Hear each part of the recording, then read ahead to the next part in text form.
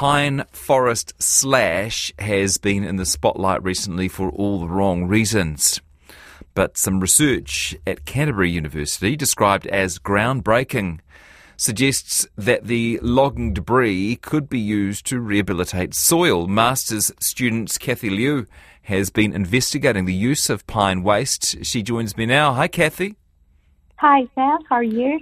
Good. Nice to talk to you. It's been in the news this year, but presumably your interest in pine forest slash began a few years ago. Yeah. When did you start looking at this topic?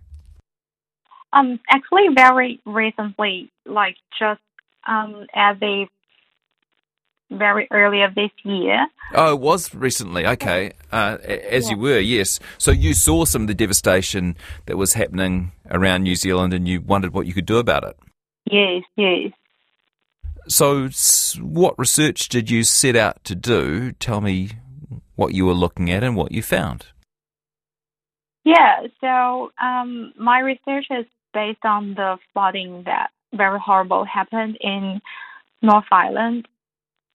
So my project is a potential solution to improve this horrible sediment soil after the flooding. And what I'm doing now is to mixing the crushed pine sawdust with problem soil in Gisborne and fertilizer to improving the soil, to rehabilitate the soil. Okay, so taking the soil that has been affected, mixing it with sawdust and with fertilizer to see if you can turn the soil around. Yeah. What have you discovered? Yeah, so let me quickly explain that the reason why this soil is very horrible is that there were almost no pores in it, which means water cannot flow out and air cannot enter the soil for roots breath. You could understand that plants will die by choking in this type of soil. This is soil that used to just have pine trees on it, but has been affected by flooding, yes? Yes. Yeah. Okay. So it's not very good for supporting life in the future because it's not porous.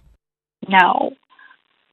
Yeah. So my project is trying to mix the blended pine slash with the soil that could provide much more pores for plants.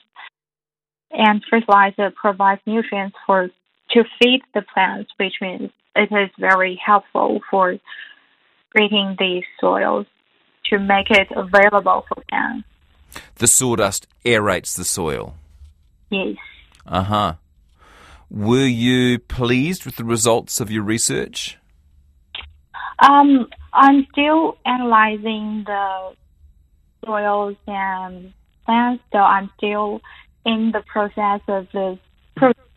But what we could find now is that the mixing sawdust into the soil is very helpful, at least in the structure of soil. You can see some quick improvements. In fact, I know your supervisor, science professor Brett Robinson, is pretty excited by the results. Yeah, he's very happy with that. Yeah, that's it's always a good thing to impress your supervisor. So you actually tried growing some oats, I think, in your research, and was that a success? Yes. Like oats is now it's very popular and healthy food for people, and in the soil, the roots of oats are very thin and long, so it could drill in the soil, and which is very good for stabilizing the soil. So they could hold the soil and also create more pores, which we mentioned before is important for soil after flooding. Do you think that you will continue with this work? Yes. Yeah. We are still in the experiment stage now, and all of my experiments are set in the greenhouse. So we will have more in field path, and that's what I'm planning now for my PhD starting later. Oh, gosh. Congratulations. Yes, I think you've got your eye on a doctorate in environmental science. Thanks. Yeah. Your family must be very proud of you. Any idea how this might work in practice? It's one thing to take the soil and the sawdust in greenhouse conditions or in science lab conditions and show that you can turn it around. But do you have an idea about how it might work on sort of areas of great scale?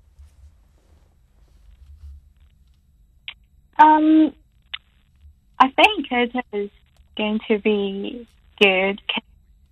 The condition of oats are very suitable in New Zealand area, so hopefully it's going to be grow well in the field as well. Nice one. Really good to talk to you today. Congratulations on the work you've done, and keep us posted on any further breakthroughs.